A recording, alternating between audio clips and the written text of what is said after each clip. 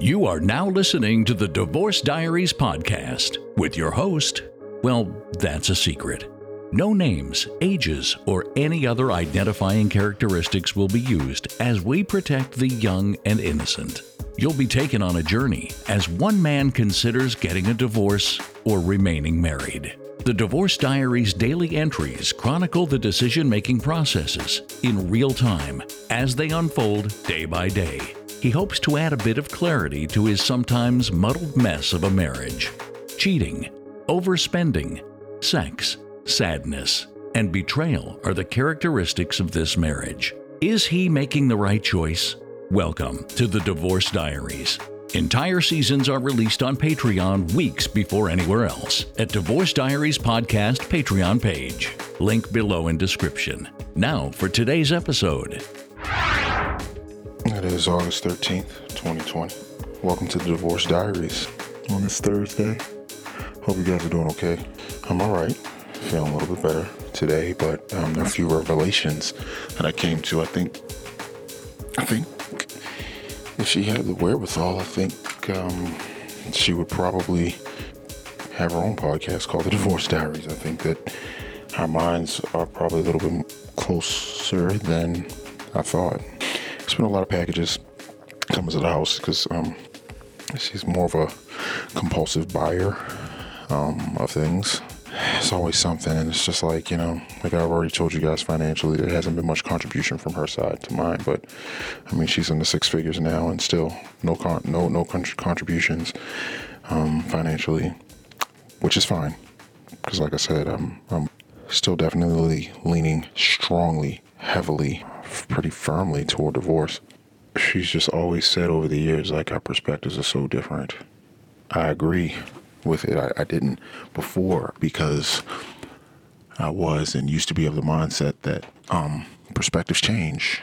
And, if I have a poor one, it can change and it can become different and more positive. I'm like, if she has a poor perspective, it can change, or our perspectives can somehow merge, or they can be understood and articulated better.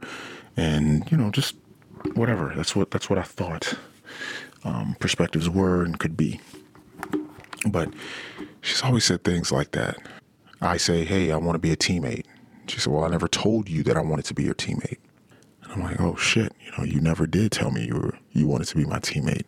Even though there are vows that I've broken, she has not been wrong about anything that she says. And I'm like, you really need to begin to listen to what people say, because people usually tell you exactly what they're going to do, exactly what their intentions are. There was another time that she said, I don't know why you continue to harp on money.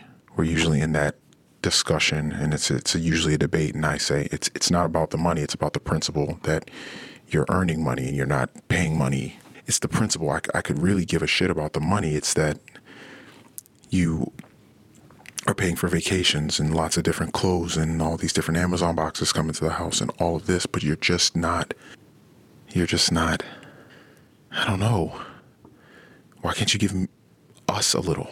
Got kids and I've been saving money for them for years, just automatic allotments out of my bank account. They just dump into another account for them, and I keep it tallied up on a spreadsheet so I know how much money I'm saving for each child. And because some are older than others, when I started, I kind of have it staggered where, like, there may be, hypothetically speaking, let's say there's $38 a pay for one kid, the oldest, and then 22 for the other and 12 for the other. I don't know, but it's that those are not the numbers, but something like that. My parents didn't save anything for me. And I guess I watched a lot of movies, and, kids are like, hey, how much do I have in my trust fund? And I'm like, geez, I don't friggin' have the money to even hire a lawyer to to start a trust fund. Shit, I don't even know what it costs. I should probably look into that. But I mean, having trusts and protecting money and just having some there, and I graduated and I got this, and I went to a bar mitzvah, and I'm like, wow, does this really happen? Wow, I can't believe that. This is amazing, and you've got this money, and you can do something with it. And so I try to do that for my kids, so they know that there is something there for them, They don't know exactly how much, but, once they hit 18 or 18's not really when I'm going to do it, but maybe once they hit 18 or when it's time for the car or they've got to pay off some debt or they get scholarships or something like that and don't need any of that, I'm like, hey, I know it's not much, but I've been saving this since you were 8. Here you go. I don't know. Some help to start them out. But anyway, I'm like, hey, would you be willing to just, throw $10 in this account for them and, each kid so they can have a little something? We could kind of take our resources, combine them and get them something good. No, I don't feel that they need help in that way. I don't want to help and support them in that way. I didn't have that, so giving them that, I don't think it will be good, which is a fair perspective. I'm not even upset at it, but it's the energy that's behind it and the principle, because I'm a big principle guy. So the principle that I would like to make their life better. We live in America. It is a capitalistic society that is run on money, the U.S. American dollar. We have dollars. We have a little bit more than we need to live. We have saved. Can't we save for them so they can have something we didn't have? That is what I have a problem with. That being rejected as something you're unwilling to do, especially without really giving more reasons than that. Yet I'm the more disciplinarian parent and she's the more permissive parent. And it's just kind of like, so really you won't even try? You won't even, it's just frustrating. So anyway, I did a bad thing and I read her diary. Not diary. It's not a diary. It's just a notebook. But she's been jotting things down in a notebook. And, when you're in this really bad place in your marriage, you guys don't talk. And, only rooting through her stuff and her information, that was how I kind of found out that she was having an affair, or at least got some sniffs. Passcodes changed on the phone face down, but lots of text going on, but totally engaged in that. And that's how I'm like, what's going on here? And I ended up looking into the phone records on the cell phone plan that we shared. And that's how I found out about her affair. And recently she's like, she's talking about being out of debt and all of this. She's got so much debt, so much credit card debt and student loan debt, just typical irresponsible spending woman. Like, what are you doing? All this debt. Like, what are you doing?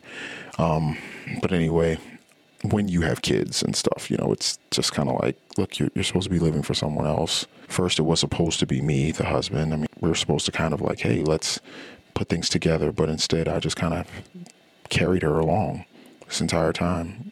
And now it really sucks knowing that maybe I used to think I was maybe carrying her along, because she just made substantially less than I did.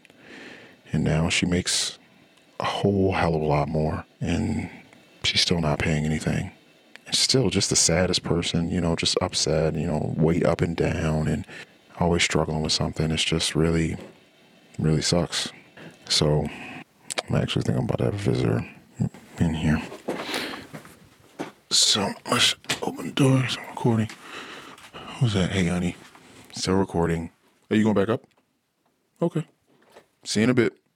Read her diary. And it says, hey, I think we'll still be together. I hope that we maybe can, but I feel like I'm just preparing for a life on my own. You guys are actually in my divorce diary with me right now. And I've told you that I have been unfaithful. I told you why. Forget which episode that was in, but these are small seasons, short episodes. You can go back and listen. But she's just going to take the leg up that she's been given. And I don't think for a moment she thinks of it that way. I don't think for a moment she'll come back and she'll say, oh my God, I'm so sorry. Wow, I can't believe that you took such good care of me for all of these years. Financially, I understand sometimes we guys can be dicks, but we never stop doing what we're doing. Some people may come into the relationship thin. They get bigger. With a debt, they might pay it off. Some get more. Some people can't contribute as much, then they contribute a little bit more. Somehow the equity stake is somewhat traded or increased when you have more. When you have more, you do more.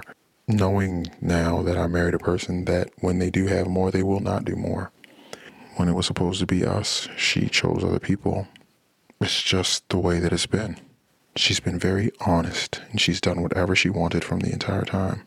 Oh, and the last thing about the money stuff.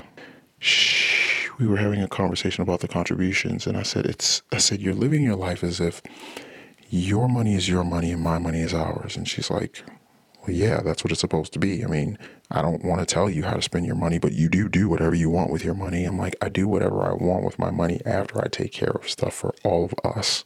You do whatever you want with your money whenever you want, and you don't even talk about it. That's why you are in the debt situation that you are in. You have so much of it, but you don't have to pay it off because you have someone else paying for your life and your mortgage, like someone else is paying for that. And all your cars that you've had up until this point. Like, you've been married over 10 years and like you haven't paid for a single vehicle, which is not the worst thing, but I don't know why you don't look at it like you were taking more from me than you were putting in, just financially. And if that's how you move financially, that might be why 4 to 5 to 6 dinners out of the week I cook. Breakfasts, same thing. It's not like, hey, honey, come down and eat. Food's ready. That's just me. I'm the food's ready person. Come on, guys, come and wash up. That's me. After the same 8-hour day that you spent, it's just not equitable. It's never been equitable. But she never said it was going to be equitable. I just assumed that it would be. I assumed that it should be. I assumed that other people think like me, and that is my narcissism. No one thinks like me. No one thinks like you. So don't expect them to. And even if someone did think like you, you may not be thinking the right way. I think that's why I've had so many rude awakenings with my wife, because I guess I refused to really look at how things were, what they were for what they were. I just didn't really look at it like that. And she was trying to tell me, like, whatever, I want to discipline a kid this way. She's like, I think you're being too hard on him. It's like, I didn't spank him or anything. I didn't do any of that. What do you mean? I just think it's too harsh. It's like, at its most basic principle, I want to do this. And what you're saying is, hey, you're not saying anything like, you should probably, I would recommend you do this in this situation. It's like, no, I wouldn't do that. Wow. Okay, well, what would you do? Well, I don't know. I'm just saying, like, that what you did was harsh. Okay, understood. Pill swallowed. I've taken my medicine. So what do you suggest in that situation? Well, I just wouldn't do that. And I mean, I think it was okay. I don't even think it was that big a deal. It's like, okay. So you found a way in 10 different ways to tell me. I'm sorry, guys. This is just a rant. Back to her journal thing. Notebook entry. I just think I'm preparing for a life of my own. It's like, man, I've never had that. I've just been taking care of you and others. I really should maybe think about preparing for a life of my own. That's what she's thinking. She's just going to move on. It's not really going to be that big a deal. I was in a bad marriage. Typical controlling guy, whatever the canned statement is that most women say when they file for divorce. And no one says to them, like, wow, like, did he support you financially? Yeah, he was paying for everything. Okay, was he controlling? Well, that's what made him feel like he could control me. Really? Like, did he hit you? Well, no, he didn't get hit. No, well, nothing physical, but I mean, just verbal abuse. What? I mean, it's like trying to control my spending and my purchases, like, because he himself was depriving himself because he was saving money and paying for vacations so you guys could go places you wanted, or getting that couch or those set of end tables that you wanted that he really didn't have the money for, but and he was upset that you spent like obviously $400 on stuff at Amazon and the tables were $200. You guys could have won half if you just kind of didn't buy the 18th t-shirt that you didn't need, or the 5th black skirt or something like that. It's unfortunate that you're looking at things this way, and everyone will just cheer for you. Like, yeah, you had to liberate yourself. You had to get away from that big, bad, horrible man that took care of you for that whole time. You have to get away from him. He's so bad. It's just not equitable. Why stay married? I mean, it's like every one of these just becomes this thing that just further reinforces, like, what are you doing? If I have comments open anywhere, if I've found a way to publicly allow you guys to weigh in where I can hear you or see you in comments or something like that, I really want you guys to leave a comment. Let me know. I really want to know what you think. Am I being a bitch about this whole thing? Where do I get off? What am I talking about? Why am I tripping? She sounds like a good girl. No, it sounds like you should go. You know, when you're torn with something, that's why you reach out and ask some other people, like, you know, hey, I'm torn. What the hell should I do here? Anyway, I love you guys very much, because you guys have been patient and you dealt with me this whole time. This is cool. I'm glad we're doing it together. It's Divorce Diaries Podcast, August 13th, 2020. Talk soon. Wow. That was the Divorce Diaries Podcast. The Daily Saga will continue tomorrow. The full season's episodes are on Patreon now. Subscribe for early access. Click the Patreon link in the description. Hopefully, these entries help our anonymous recorder as a form of his own personal therapy. That's his hope and his intention. Will these recordings of life's curveballs lead this family to the best resolution in the end? We'll keep listening. New episodes are released daily on all podcast players, but all episodes are available on Patreon at Divorce Diaries Podcast Patreon page. Until next time,